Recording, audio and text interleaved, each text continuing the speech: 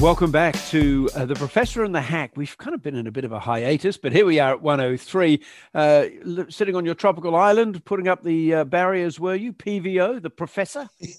It's appalling weather today, but what week are we into in lockdown in Sydney? Is it week 9 or week 10 now? It's certainly a number of months. I like to tell my children we're into our third month. There you go, with a lot more to go. Time. So it would seem, yeah. Look, I wanted to talk about Afghanistan a bit because that's urgent and pressing on us. But let's get straight into the vaccine stuff, because we're seeing now a real shift in the language, a real determined shift in the language from the Prime Minister about opening up. He is now peddling hope with the opening up plan. I've got my doubts. We have to do it, but I've got some doubts that it's going to be quite the golden uplands that it's being sold to us. What's your take on all of this and how it's shifted, PVO? Yeah, look, I mean, I think we definitely have to open up. Obviously, at some point, the debate at the edges is what those numbers need to look like to open up. And then I think, going to your point, Hugh, what does opening up in fact look like? I certainly don't think it's some panacea out the other side of the pandemic. I wrote the other week in The Australian that I actually think that historians will look back 100 years from now and regard this as the pandemic of the 2020s, not the pandemic of 2020 that spilt over into 2021. And that's simply because history tells us that pandemics do tend to last a decade or more. In fact, we learnt the wrong lessons almost from what happened in 1918, because there were so many other events around it, World War I, World War II, the Great Depression. It was an unusually short pandemic, buttressed by bigger events even than it in some respects. So I'm not surprised that it's going to be a tough opening up, or I won't be surprised if it's a tough opening up. I think a lot of Australians might be surprised, because we did have this false notion even as early as the start of this year that, we're going to get vaccinated, we're going to come out the other side and everything's rosy in a vaccinated post-pandemic world. But what we're really looking at, and we see this when we look overseas, opening up as necessary as it becomes, I think, for mental health as well as for the sake of the economy, which is what the government's really steering us towards federally. I think the reality of an open Australia is that we have many thousands of people getting the Delta strain, many dozens of people week to week potentially dying of it. Yes, it's the flu season in terms of the percentage of people who catch it passing away from it once you're vaccinated, roughly.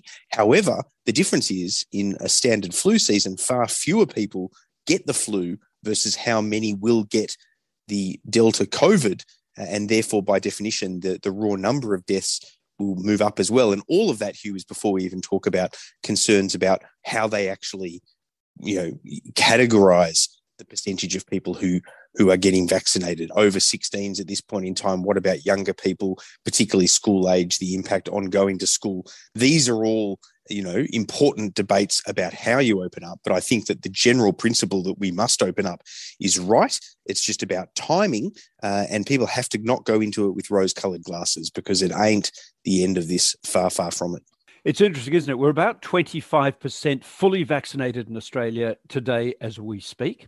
The United States has more than double that, in the low 50%. However, they still have over there a large proportion of the population appear to be vaccine hesitant for political and other, so you'd call it cultural reasons. Anthony Fauci saying there's somewhere in the order of 100 million adults in the United States who are not vaccinating. Their death toll is running at 1,300 a day. That would equate to 100 people dying a day in Australia. Bear in mind, they've got twice our vaccination rates currently, 100 dying a day. If you look at the New South Wales outbreak, the Delta outbreak, which is what's triggered all these lockdowns, the total death toll as we speak is 75 over the whole span.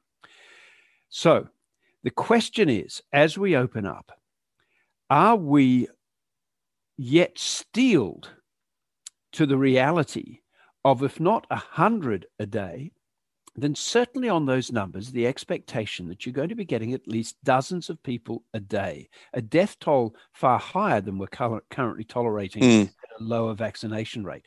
And then the other question to it is hospitalizations. And I know that paramedics are burnt out. I know hospital emergency departments are burnt out. I know there are calls out now for volunteer doctors to pull extra shifts in various places, that things are getting frayed now under lockdown conditions. And there's talk that the government is going to deal with this. They're alive to the issues here, but it's not a matter of just throwing money at it, because chiefly what's missing is staff. And you can't instantly get, nurses, paramedics. You certainly can't get doctors and surgeons and respiratory physicians and, intensivists suddenly springing up out of nowhere. And they're the kind of skills that we're going to need.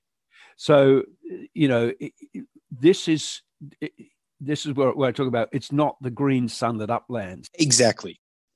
And look, it's a wicked problem, because it's a pandemic, and there are no good options ultimately in a pandemic. There are just lessers of evils, I suppose, would be the way to look at it. And I am starting to take the view, of course, from the comfort of having had 2 doses of vaccine, as has my wife.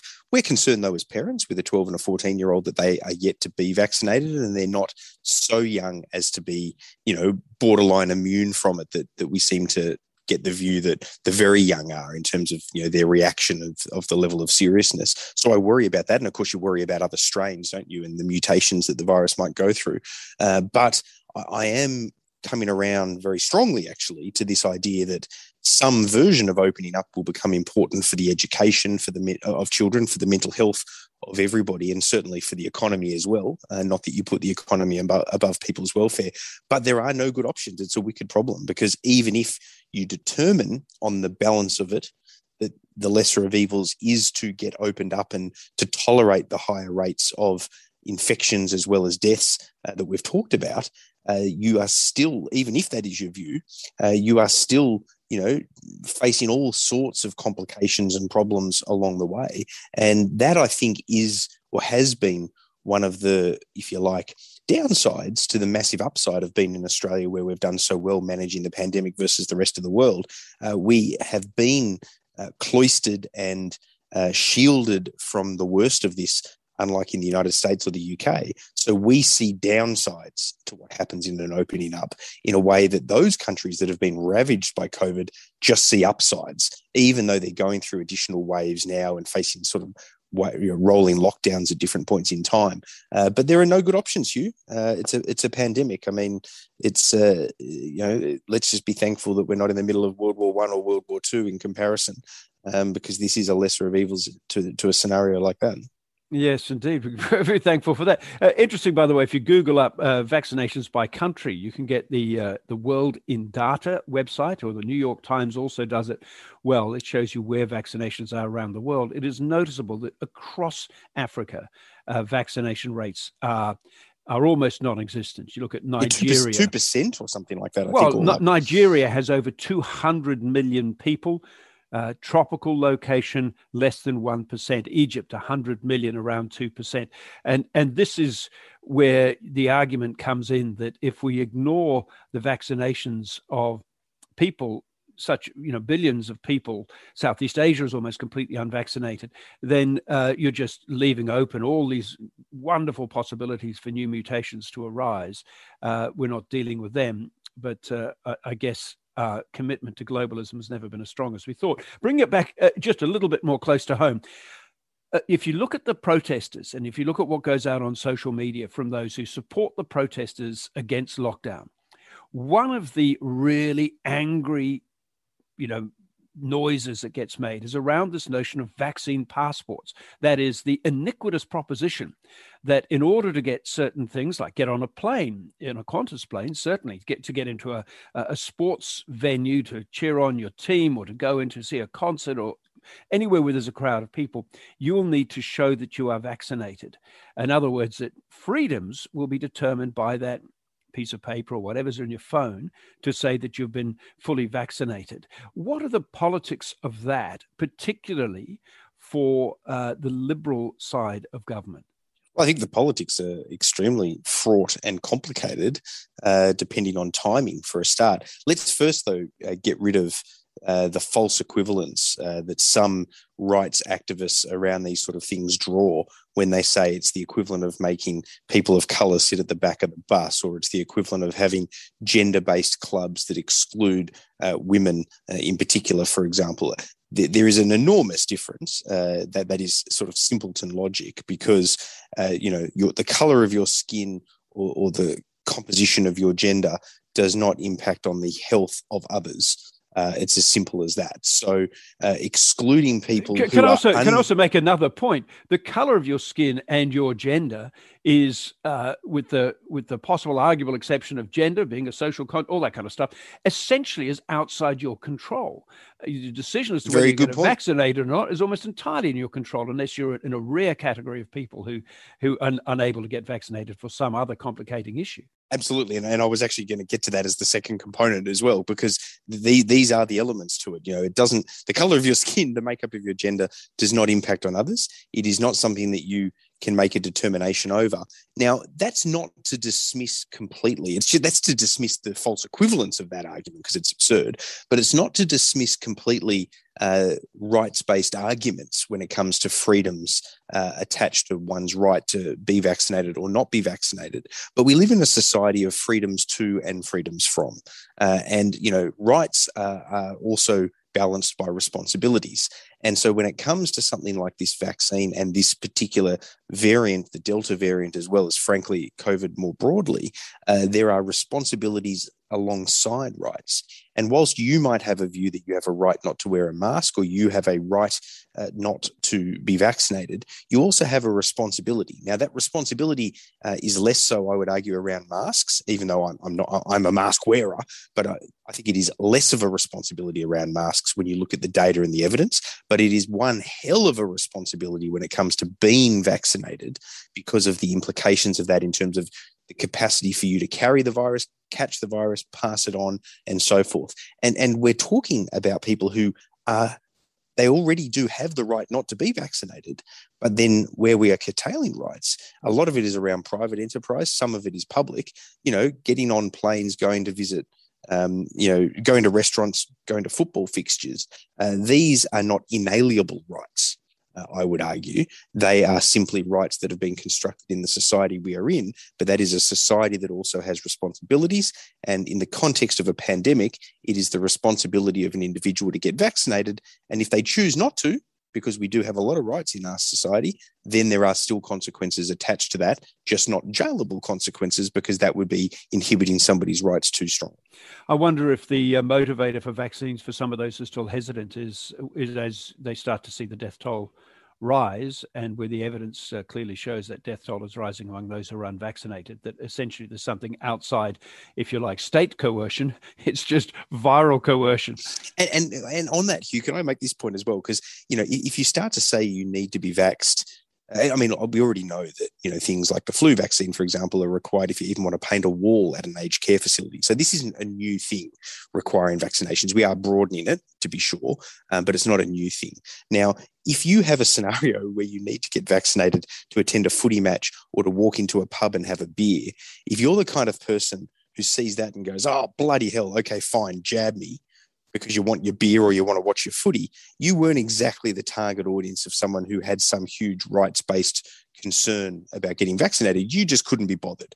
Or on balance, it didn't bother you or matter to you, or you didn't care about the society to which you owe a responsibility as well. It's a much smaller percentage of people who would see the lost right of having the beer or going to the footy, who still stand strong because for whatever reason they're an anti-vaxxer and they're very skeptical and cynical and distrusting of government. And that is the smaller percentage. And one of the reasons for doing this, by the way, and requiring people to have the jab to be able to get those sort of freedoms in the society we live, it's less about curtailing rights, frankly, and it's more about weeding out the people who aren't really fixated on this, but for whatever reason don't feel responsible to get the jab, but ultimately don't really care if they get to have a beer, they'll get the jab. Yes, I do wonder how many people's attitudes towards the vaccine is coloured by the fact they just don't like needles very much, and they find some other excuse for it. Look, there's a lot to talk about, particularly in Afghanistan at the moment and how that's going. There's other stuff that's on the table. Let's take a quick break. Back in just a moment.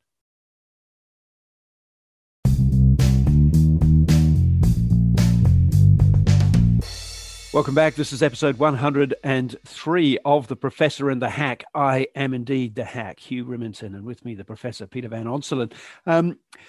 Peter, we're seeing, the distressing scenes out of Afghanistan, this last scramble to the line to get people out.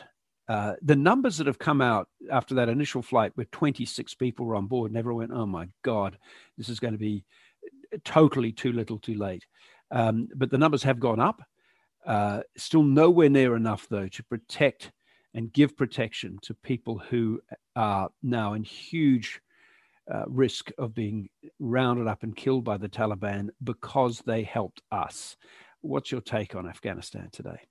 Well, look, I mean, it's obviously complicated, and in a sense, it's its own wicked problem, because you either accept some version of colonialism, essentially, if we're going to stay occupying Afghanistan forevermore, versus the realities that the whole reason that you go in the first place, quite apart from the moment in time around September 11, is to try to bring democracy and rights to a broader community. But my criticism is really more reserved for the way that we have left. There is no easy way to get out. But, governments are at pains to tell us, I think the Prime Minister did this in one of his interviews, that they saw this day coming. Well, you can't have your cake and eat it. If you saw this day coming, even if it rushed up on you a little bit, then why did we not do more to plan for it? And that's a criticism of the international community, not Australia on its own. But I mean plan for a more orderly departure, plan for a capacity to be able to get out the people that helped us, who are now very much in harm's way.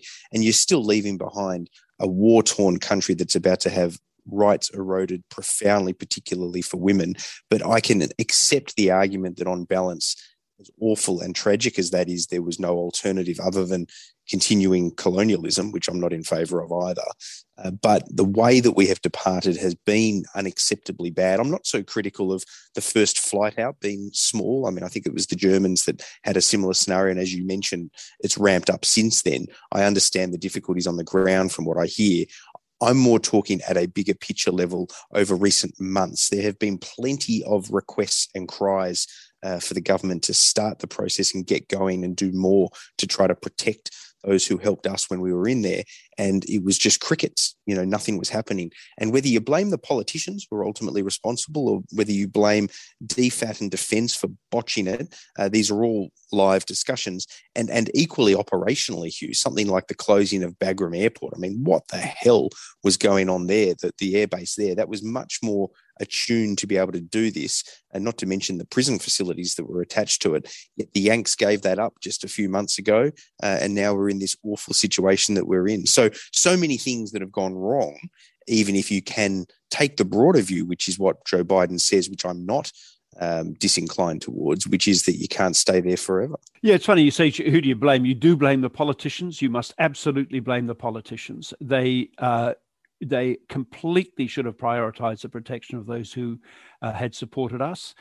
They knew that there was at least a considerable risk. In fact, it was factored into their planning that the government would fall. In fact, most analysis on it was just simply a question of when. Most analysis said that it would take a little bit longer. Nevertheless, it was plainly going to get more difficult over time to get people out, and we should have been right at the front, leading in the process to get out those who wanted to get out, who were at huge risk from the Taliban. And we saw rolling up through the country, Uruzgan, the province in which we fought and died and put in the bulk of our work, has been Taliban controlled now for months.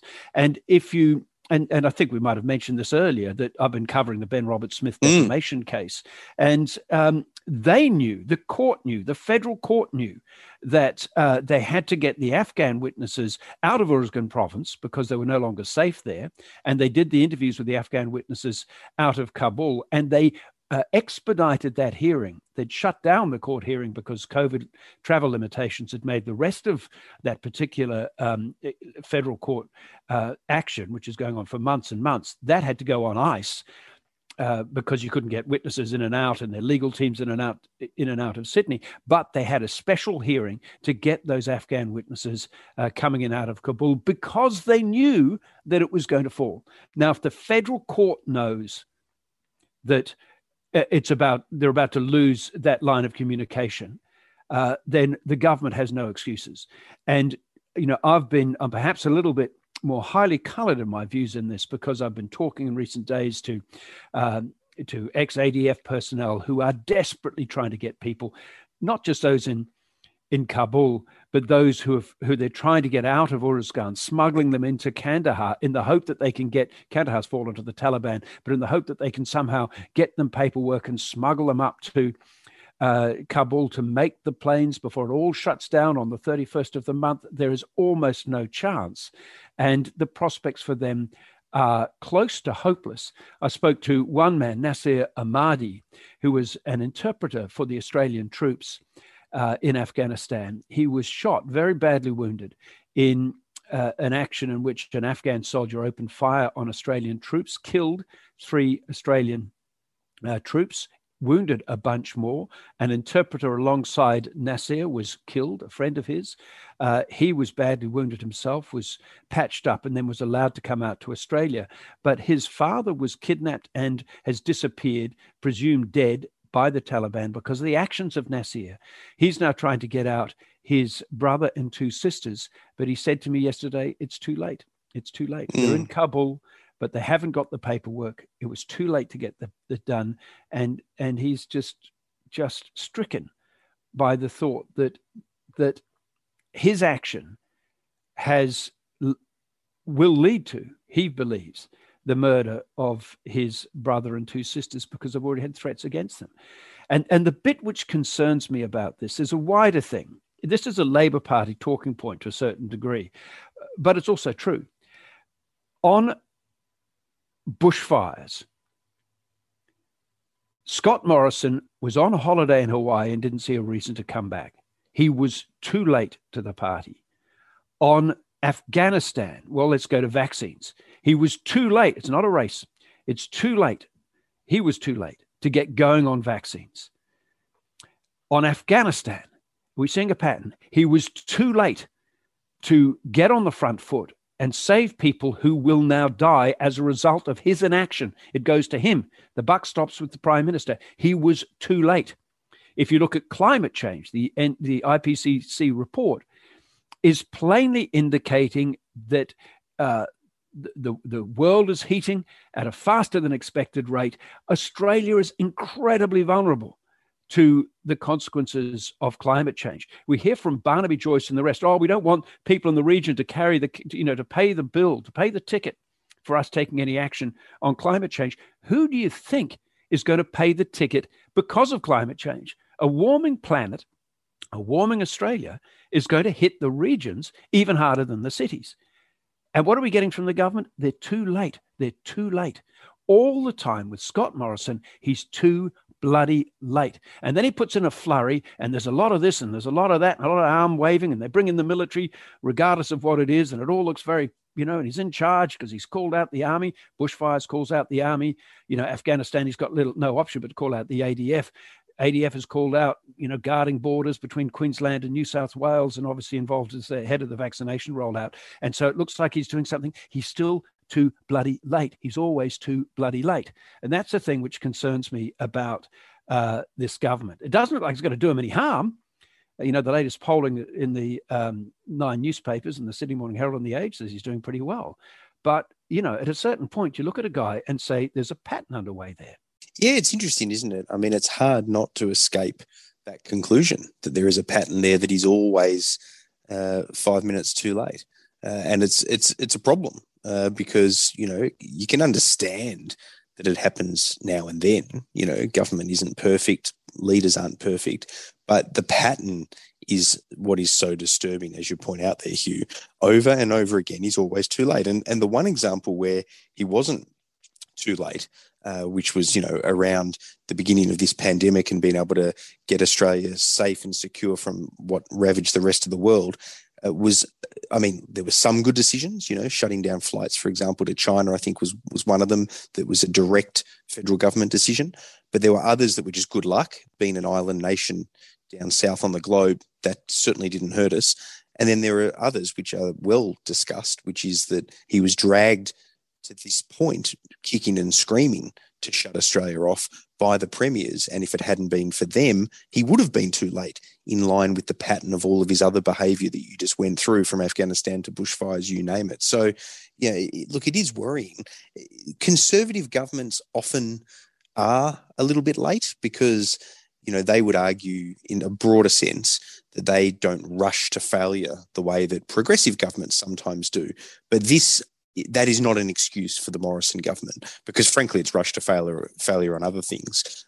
We won't go into those, but that is a traditional thing that you will see: rushed failure by the left in between being ahead of the curve because they're the progressives, and you will see stodgy, slow-moving conservatism, which sometimes is good, but sometimes can be bad. Now, Scott Morrison doesn't fit neatly into that paradigm. He is just late. And seems to be permanently stuck in the mud. And you wonder when it will politically catch up with him, if at all, frankly. I don't think on Afghanistan it will, because for a lot of voters, I think that there's an online concern about what happened. There's a momentary thought about it, and then give it another couple of weeks, and a car crash will dominate the nightly news much more than the displaced people of Afghanistan, which might rate a mention at some point in time. But that's what happens to international events. The one that I think is more likely, if anything, is going to catch up with him. It's been so late on the vaccine rollout. But of course, he gets to choose the timing of the election, Hugh, and he won't have that until we're at a much higher rate by then. It's a matter of whether people's memories are long enough to be frustrated by it. And whether the death toll has climbed in. I will give him credit for one thing. They were quick on JobKeeper. He, as Prime Minister, he can claim credit for that, although obviously Josh Frydenberg was very much driving that with, the Treasury officials. But even then, Hugh, even then, though, they were quick on JobKeeper, given the complexity and size of it. But they still had to see, if you remember, those lines at those unemployment queues before any of that was in place. And then they were quick to respond to that. So they were still playing catch up. I mean, they should have foreseen as a government that come that Monday morning, there was going to be massive queues at unemployment places. And Labor talked about this, that hundreds of thousands of Australians lost their jobs before JobKeeper came in and had to go on to JobSeeker, who might have otherwise been saved by JobKeeper. So, I give them credit for it, don't get me wrong, but let's not lionize it too much, I would say. Yes, true enough. So how do you think the government is running then? If you look at it, there's some interesting polling around. We don't spend too much time on polling, but it doesn't seem as though they're being damaged too severely right at the moment. No, I mean, I think they have their issues. Part of it, I think, is that, it's a two-horse race, and I'm not sure that voters necessarily are enamoured by Labor as the alternative, or Anthony Albanese as the alternative Prime Minister. The bigger issue for me, though, is even though they're travelling okay right now, there's so much water to go under the bridge between now and the election in terms of the vaccine rollout, in terms of the timing and the incumbents, which I mentioned, getting to choose that timing. They may even have an early budget before going to the polls. More likely, though, they'll go to the election, you'd think, in March next year now. He wanted to go this year, of course, because he wanted to have that recess of Parliament through September and the early weeks of October, then call an election for November and have almost a 10-week gap in parliamentary scrutiny and go into the polls with all of his marginal seat MPs having that chunk of time campaigning in their seats. But the vaccine rollout problems kiboshed that. I think he's still got the upper hand going into this election, certainly. But having said that, they're going for a fourth term, which is never an easy thing for a government to do, but they'll paint themselves as an earlier term government than that because it's only Scott Morrison's second attempt at re-election, having just taken over the leadership ahead of the last election. So all up, you'd have to think they're the favourites. But one big thing that gets in the road of that, and we'll just see if Labor's able to exploit it or not, is the state-by-state tensions that exist and what happens in states like WA and Queensland. The coalition have so many seats to lose in Queensland and Western Australia. They can't really pick up seats, but boy, a switch in circumstances could see them lose the election in those two states, or even one of those two states, quite easily. What we'll have to wait to see is, do the issues run in their favour around things like, for example, mining and resources, where they've got a lot of positivity, or indeed around opening up the borders in tourist areas of North Queensland, which are more open to that? Or does Mark McGowan's annoyance at how he believes his state is being treated over West, impact on West Australians come polling day. Someone like Christian Porter is going to have problems holding his seat, and there are other much more marginal seats than that. And in Queensland, Anastasia Palaszczuk has been one of the biggest critics of Scott Morrison amongst the premiers. So, where those partisan allegiances ultimately line up will be absolutely fascinating. They could go either way. And just briefly, the strong disapproval polling for Anthony Albanese, which generally gets phrased as a question as how well do you think the opposition leader is doing his job? I always wonder in the person's mind when they're responding to that, they could be people who are Labor voters who put down a disapproval against him because they just don't think he's carrying the fight hard enough, but they'll still vote for him. And then there are those who don't want anything to do with the Labor, don't want anything to do with him, and they'll disapprove of him. How much do we draw into that high disapproval rating of Albanese, or is he really that much essentially on the nose? I think he's a little on the nose, and I do think he has negatives. But in a broader sense, I don't pay much attention to opposition leaders' personal satisfaction ratings. I think it's much more relevant to the incumbent, whether they're sitting at net positive or net negative satisfaction, because that speaks to where the government is at. But in opposition, unpopular opposition leaders can win elections. Tony Abbott taught us that at the federal level. And when you look at state level, people who went on to become popular premiers were deeply unpopular as opposition leaders before they won elections because the mood for change was on. Jeff Gallop was deeply unpopular. People forget that before he became WA Premier. Brax was deeply unpopular before he became Victorian Premier. Bob Carr was deeply unpopular before he became New South Wales Premier. So it is not uncommon for unpopular opposition leaders to win elections. What's much more relevant to me is where the Prime Minister or the Premier of the day is at. None of which is to suggest that Anthony Albanese doesn't have some negative baggage that he has attached to him, the same way Bill Shorten did. And let's not forget John Howard, deeply unpopular, and then had a fair while in the lodge. PVO, great to talk to you as always. If you're listening to this and you haven't got vaccinated, go and do it for heaven's sake. And we'll talk again soon. See you, man. Take care.